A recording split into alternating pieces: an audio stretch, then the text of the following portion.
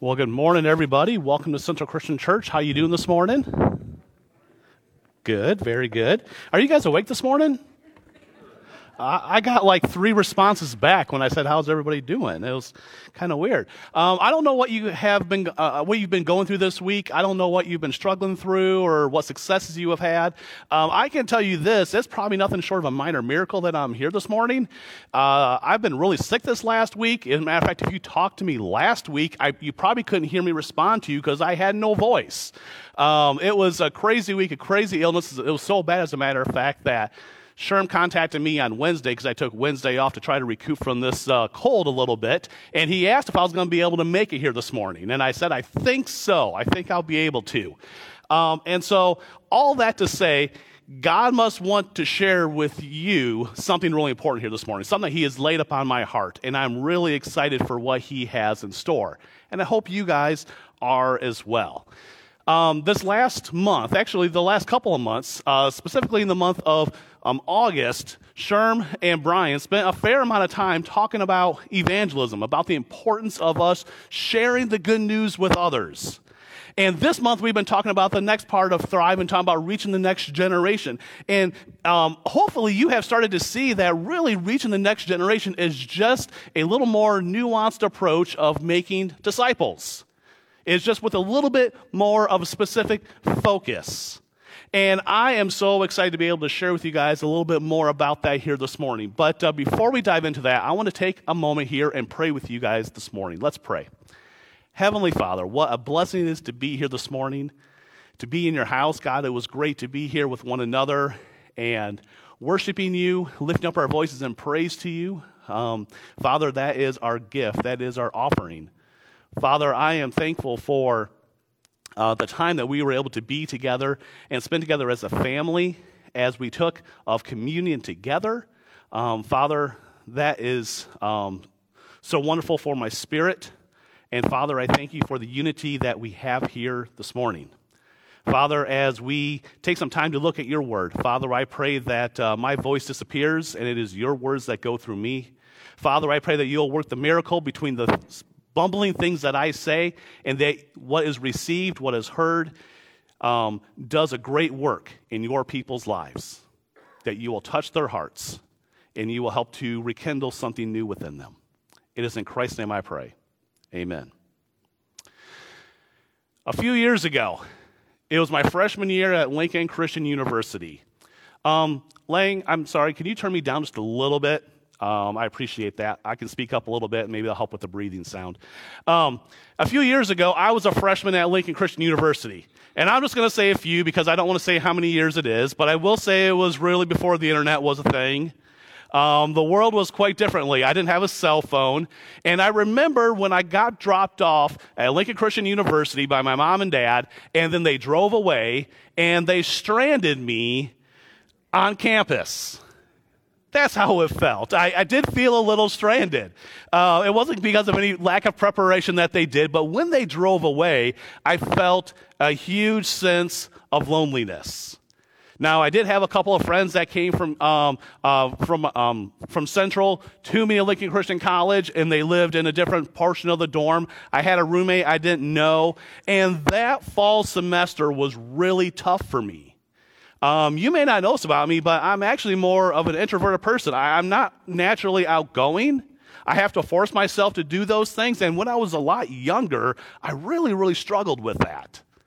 And throughout the fall semester, I sort of hung out with my roommate, and I had a couple other friends here and there, and I thought that I started to finally find my friend group by the time the first semester was over, and everybody went home for Christmas break.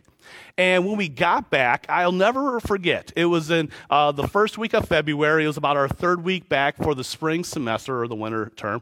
And it was a Saturday morning. I got up, as college students do, probably around 11 o'clock, decided to wander to the cafeteria and get some breakfast or lunch or something like that. And when I got back to the dorm, I realized that the dorm was really, really quiet. And I thought maybe my friends were still sleeping or whatever. And another hour or so went by, and I walked up and down the hall, and I discovered that I was alone on my floor. My friends, who mostly lived on that floor, were gone, and they were there last night. We hung out together. And the entire day, I was in the dorm by myself. Didn't have a car, didn't have internet, didn't have a cell phone. I mean, I was literally stuck in my room in a campus with nobody that I knew very well. About 8:30, 9 o'clock at night, all of a sudden I hear my friends starting to come in through the doors at the end of the hall. And they're laughing and carrying on. And come to find out, one of our friends got married over the Christmas break because, he met his love of his life at the beginning of the freshman term. By Christmas, they were married, and he weren't staying in the dorm, obviously, anymore. They got a house, and they had a housewarming party and invited all their friends. And somehow I missed out on that. I was devastated. I never felt more alone than I did at that moment. You guys ever had an experience like that? Where you missed out on something and it made you feel overlooked, not wanted, alone, maybe even hurt? I think we've all had moments like that at one point in time in our lives. There's times that we have been excluded, but there's also times, if we're honest with ourselves, there are times where we have excluded others as well.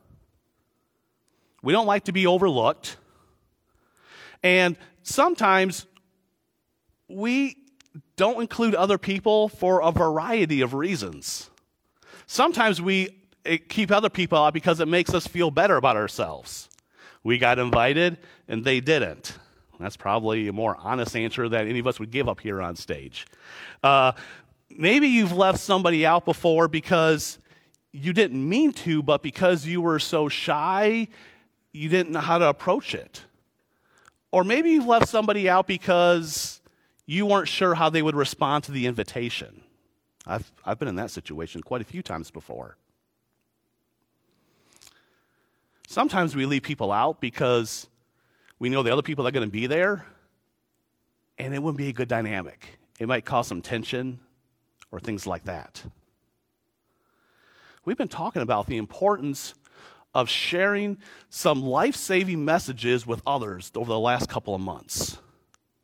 And Jesus has invited us, he has challenged us, he has commanded us to go and to take this message to other people. And that includes our circle of friends, but it includes so much more than that.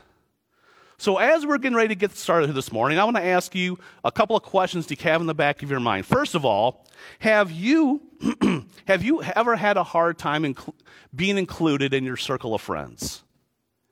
Or have you ever left somebody out because of a disagreement that you had with them? The final question might be even a little bit more challenging. What are things that people sometimes do that make people who are not followers of Jesus feel excluded? What are things that we do that can make other people feel like they're not included here? Think about those three questions, and while you're doing that, grab your Bible, either the one that's in the pew or grab your phone, open to the Bible app, and I want you guys to turn to the book of Acts, Acts chapter 1. I'm going to give you guys a second to do that.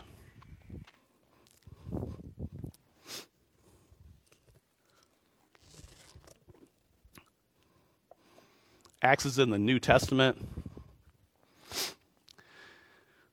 After the four Gospels. And in Acts chapter 1, we catch up with Jesus. This is after his death, burial, and resurrection. He has appeared to some of his closest of followers. He is telling them what's going to be taking place. And that's where we pick things up at here in Acts chapter 1, verse 8.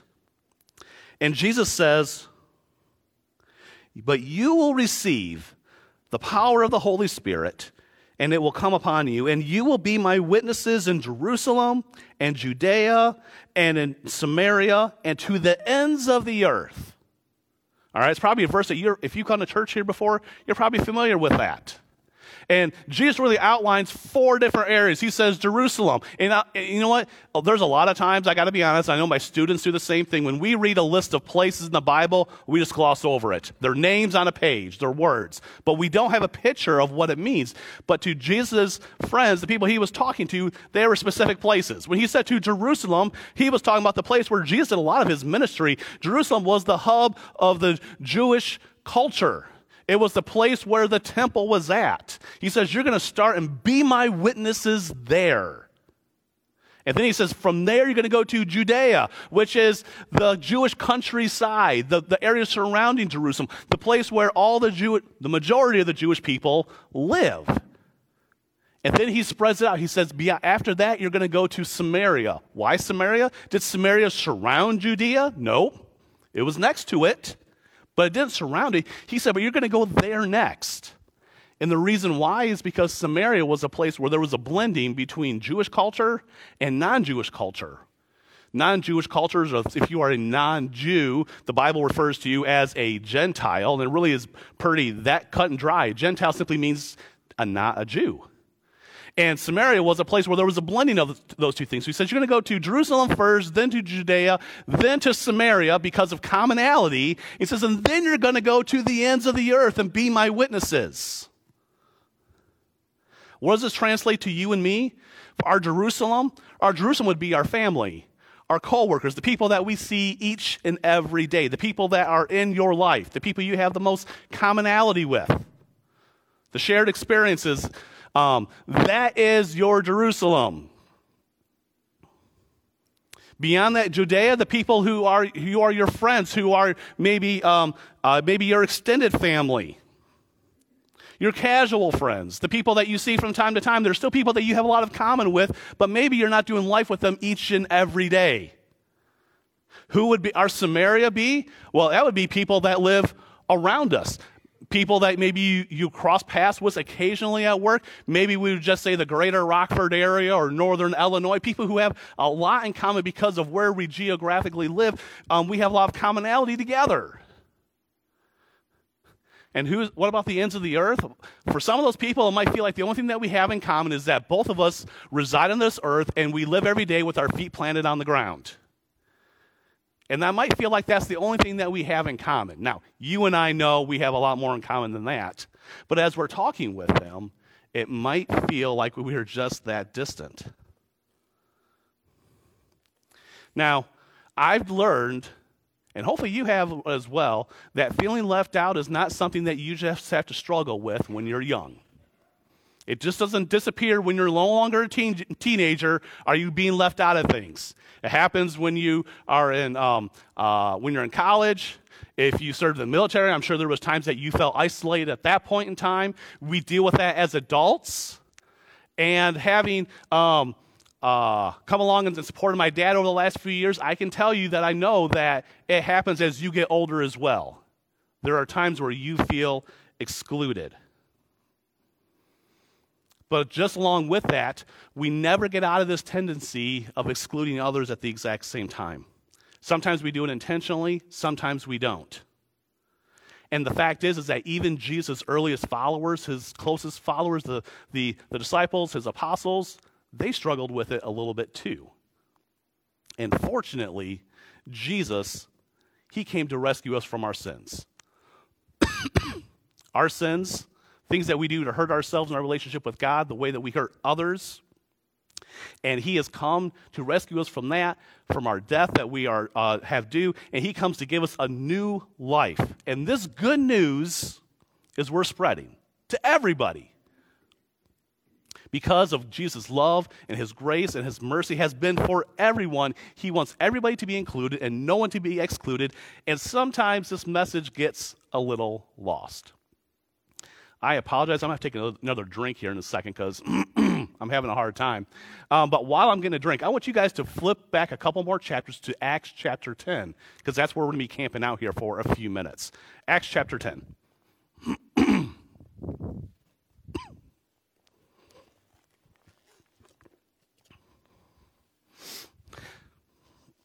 As we dive into Acts chapter 10, I want to introduce you to a couple of characters. The first one is this, and his name is Cornelius. Probably maybe the most important thing, or one of the most important things in this, is that he is a Gentile. He is a non-Jewish person. He didn't grow up as a Jew. He did not follow Jewish customs growing up. However, the Bible describes him as God-fearing, and he did follow some of the Jewish customs. And the other main player in this chapter is Peter. You guys familiar with Peter?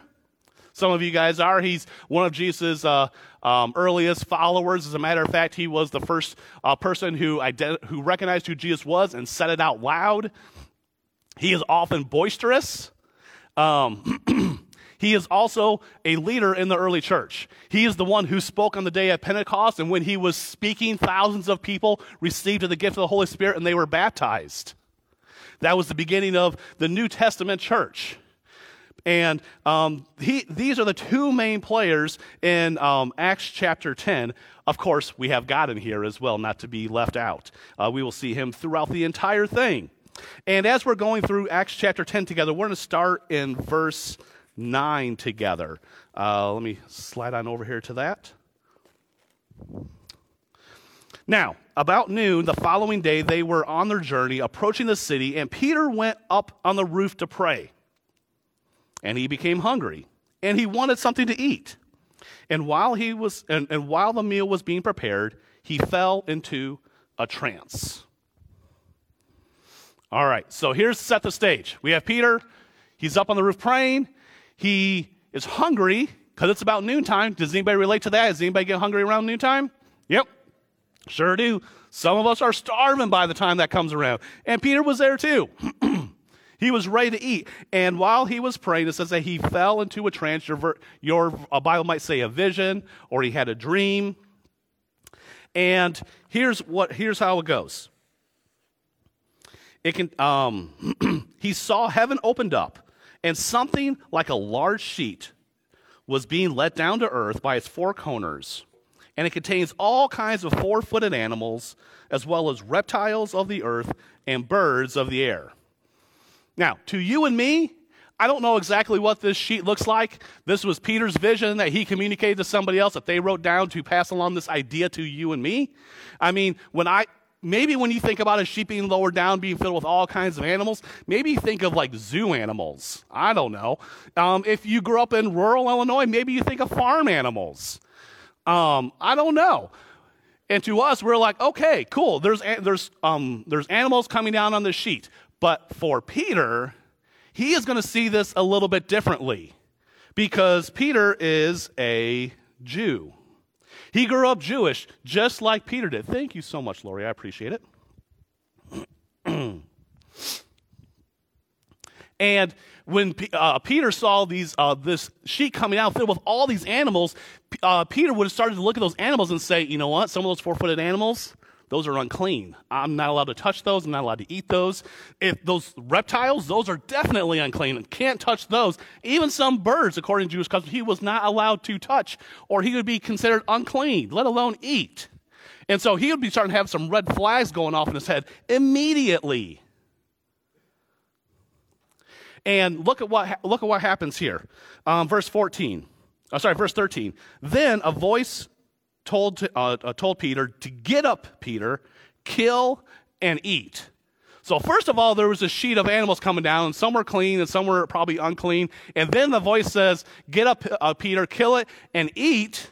And now all kinds of things are running through Peter's head. This is a trick, a trap, or something like that. And so Peter's response here in verse 14 is what any good Christian guy would say.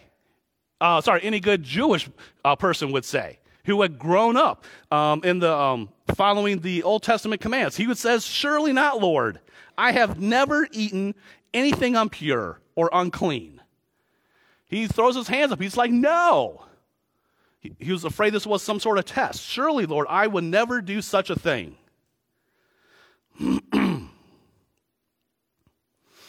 Now, this is Peter so far up to this point in time. He has been on a journey. He's the one who asked, if this is you, Jesus, out there walking on the water, invite me to come and join you. And Peter gets invited to go out and join him and walk on water. And then he looks around and he sees the winds and the waves, and he starts to get nervous, and he starts to sink until Jesus rescues him. This is the same Peter who, when Jesus is there washing the disciples' feet, he says, "Lord, you don't need to wash my feet." And Jesus says, "If you won't let me wash your feet, then you have no part of me."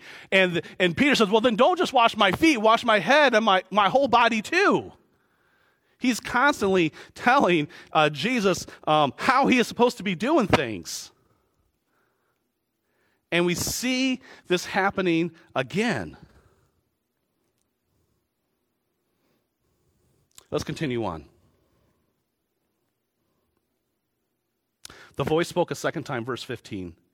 "Do not call anything impure that God has made clean." And now Peter is facing this, I'm going to use a big word here, this theological dilemma, the struggle that he has. You see, Peter's dogmatic assumption that the food that he eats will impact his relationship with God is now coming into conflict, that here he hears God telling him to do something new, to do something different. And he has protested. "Lord, I've never done this. I will not do this." What's the next verse say? 16. This happened 3 times. And then immediately the sheet was taken back up to heaven. How many times did Jesus have to tell Peter 3 times something? It happened quite a bit, actually. They had quite a bit of dialogue where Peter is not listening to Jesus, and Jesus has to reaffirm time and time again, "No, I'm in charge. This is the way that it is." And here it's happening again. I got to give Peter credit. Here he is, a grown man, and he is saying, "God, never has anything impure ever touched my lips. I've never eaten any unclean meat." You know what? There are some meats that I don't like. Roast is on the top of the list. I don't like roast. I don't care if it's beef roast or pork roast. I don't like it. It could be the flavor, it could be the texture, it could just be the fact that it's roast. But sometimes, as much as I don't like roast, there are times where that's the only thing that's served. And so I have to eat it. And I'm sure there's some foods that you'd prefer not to eat as well, but you are in a social situation where that happens. And here Peter is saying, I have lived my whole life and I've never touched anything that's unclean or impure. He has set up these social barriers to keep himself protected.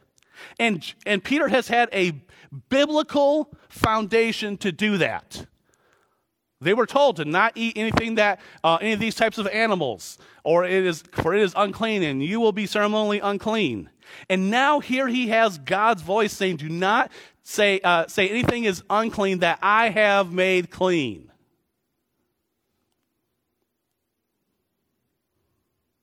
Let's continue on, verse 17. While Peter was wondering what's the meaning of this vision, the men sent by Cornelius found out where Simon's house was and stopped at the gate. They called out and asking if Simon who was known as Peter, was staying there. Now, there seems to be some providential timing here taking place. I mean, it could bring clarity to this vision that Peter has. Now, Peter has been pondering about what does this mean, this vision, this interaction that he's had with God. What is God trying to say? Does he want him to change his eating patterns? Does he need to lose some weight? What is it that God's trying to say here? And then these guys show up. And you know what? Quite honestly, if this was the end of it, if it was just Peter's vision and these guys showing up, as far as coincidences go, I would say that this is not enough here to do something that he feels like he shouldn't be doing. But that's me. This is not Peter. I mean, that is me. Peter is a different situation, and here's what I mean by that. There are times that you and I, we have coincidences that happen in our lives. We're thinking about something, we've been praying about something, and then something pops up. And sometimes we read into it that God is telling us that we need to do these things. And sometimes what God is doing around us, it is so abundantly clear that his hand is behind it that we must follow him. But here with Peter, there's so much more going on than just two things happen to be coincidences and line up here together. Let's continue on to verse 18. Verse 18. They called out if Simon, who was known as Peter, was there. And while Peter was still thinking about the vision, the Spirit said to him, Simon, 3 men are looking for you. Get up, go downstairs, and do not hesitate to go with them, for I have sent them. Now, there is a key difference between Peter and me. I have never heard God audibly, miraculously speak to me. I've never heard his voice like that. Peter definitely has. Peter walked with Jesus. He heard his voice. He heard him talk to him. He heard Jesus as he returned from the dead and gave him instructions. And Peter recognized God's voice right off the bat when he was giving them the instructions to take and eat these food. And now he hears God's voice again saying, go with these men, for I have sent them. God is being abundantly clear that God's handiwork is all over this. So Peter, he gets up and he goes with the men to Cornelius' house. And I encourage you this week to go back and read chapter 10 in its entirety and chapter 11 in its entirety, because I am summarizing all of this way too quickly because I don't have any time. I've already spent all my time that I have. But Peter goes to Cornelius' house, and Cornelius says, Peter, what is that God has for you to share with me? And so Peter goes and he begins to share with this Gentile about Jesus and who he was and the miracles that he performed and how he loved those who were unloved and who were hurting and how he helped those who were sick and how he offered himself as a sacrifice and how he rose from the dead and left the tomb empty. And while Peter was speaking, it says that the Holy Spirit came upon Cornelius and all those who were there who were listening. They showed the power of the Holy Spirit. They were speaking in tongues. And Peter says, it is obvious that the Holy Spirit has come on them. How does he know? Because the exact same thing happened when he was speaking in Jerusalem in Acts chapter 2, and the Holy Spirit came upon the Jewish people there. The exact same thing happened. The exact same power came upon the Gentiles. And Peter says the exact same thing. Let's get these people baptized. And they were baptized. Now, all of this would have been really unexpected for Peter. He heard Jesus' instructions, but he wasn't following them out all the way. He was still in the area of Judea at this point in time. He had not taken his witness, his gospel message to the rest of the world yet. And God gave him a push. He lined things up and sent him out. It shouldn't be a surprise, though. Jesus was always going to the unexpected people. He was always going, and he chose to focus on people who were sick. He always chose to be with people who were the poor, who were marginalized, the people who the rest of the world seen as sinful people. And yes, I put it on there as that because there are times that we look at others and we deem them sinful, like we're not any less, or like we're any less sinful ourselves. As a matter of fact, I encourage you to take a look at Matthew chapter 7 and read through Jesus' interaction as he goes to the Pharisee's house in verse 36 through 50. He goes to a Pharisee's house for a meal, and while he is there, word gets out that he is there. And this woman, who is known to be a very sinful woman, but has heard the words of Jesus, she comes to the house, and she sees Jesus reclining at the table, and there she begins to wet his feet with her tears, and she dries them with her hair, and she anoints his feet with this expensive perfume that she brought with her, and the Pharisees, whose house it was, is ridiculed. He is aghast that Jesus would allow this woman to touch him. And Jesus gets after this person and says, who is more grateful? The one who was forgiven little or the one who was forgiven a lot? This woman, he says, because of your love, your sins are forgiven. Jesus' love, his forgiveness, his mercy is for those who seem to be the least or the most unexpected people. And I'm not trying to bring this up with Peter or with the Pharisees to make it feel like these are evil people and they're the enemy, because quite honestly, if we take some time to examine ourselves, we have a lot in common with them. There are times that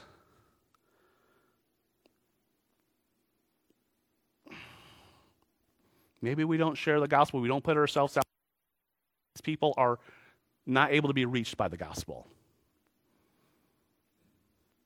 We don't know if they will respond. We are afraid that they won't. Maybe we don't think that they are worthy of it.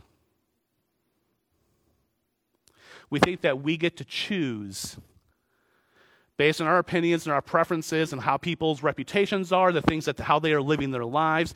We think that we get to choose sometimes who hears the good news from us. But the fact is that Jesus has asked us to pass on the good news to unexpected people. And that's everybody that he puts in our path.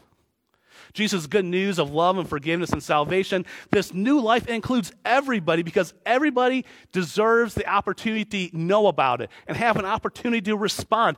Everybody is invited. And we know that. As a matter of fact, a lot of Jesus followers agree with that statement, that everybody is invited to hear about God's love and forgiveness and salvation, because everybody needs it. But sometimes, if we're not careful, we start to put rules. Rules that come in place that begin to make exceptions to this rule that everybody is welcome. What does this have to do with Next Gen Ministry and this focus this year? This verse and this right here is making us take a hard look at what are some of the unintentional things, barriers that we put on people, expectations that we put on people in order to be able to hear the gospel, to hear the good news, for us to be able to minister to them like Jesus ministered to others. The fact is that including others is something that all of us can do. It's a very simple thing for us to include others.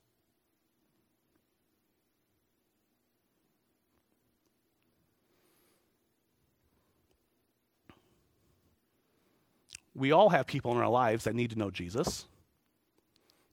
We challenged you last month to figure out who is your one person that you're going to be praying for, that you're going to be specifically focusing on. And Sherm a few weeks ago, he joked about the fact, well, we can't share with anybody else except for that one person, because that one person is my focus. We know that's not true. God puts a lot of people in our lives to be impacted by us, to hear the good news, to hear our testimony, for allow us to be his witness. So who are these people that we should be looking out to, that we should be trying to include? Well, look for people who are looking for a friend. Look for somebody who is easy to judge because of their situation, because of their mistakes, because of their reputation. Maybe you need to include people who are hard to like. Let me rephrase that. Who is hard for you to like. Maybe somebody who is hard to understand. Or maybe the person that God is calling, people that God is calling you to reach out to include, is somebody from a different culture, a different background, a different age group. A different situation from where you came from, because that is what Peter is being challenged to do right here. The fact is that God calls all of us to share the good news with Jesus, of Jesus, to unexpected people. And the fact is that we don't need to do anything to earn Jesus' love. There is nothing that we can do to earn Jesus' love. I don't have to get my life right. I don't have to clear out the sins. I don't have to deal with all the baggage that I have in my life. Jesus loved me before I was born. He loved you before you were born. So much so that he sent his son Jesus long ago to pay for the sins that he knew that I was going to make and that you were going to make. There is nothing that we can do to earn Jesus' love.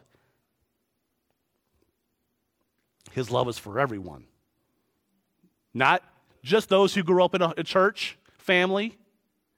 Jesus' love for everyone. Even those who never even heard the gospel. Jesus' love is for everyone, even those who have persecuted the church, those who have made you feel bad because of your faith. Jesus loves them and he has died for them. And it is our job to share the good news to them. And I know that there are times when we look out into the world and we look at this new world that's evolving, this next generation, and sometimes we shake our heads, we are confused. We don't know how Jesus is ever going to reach them.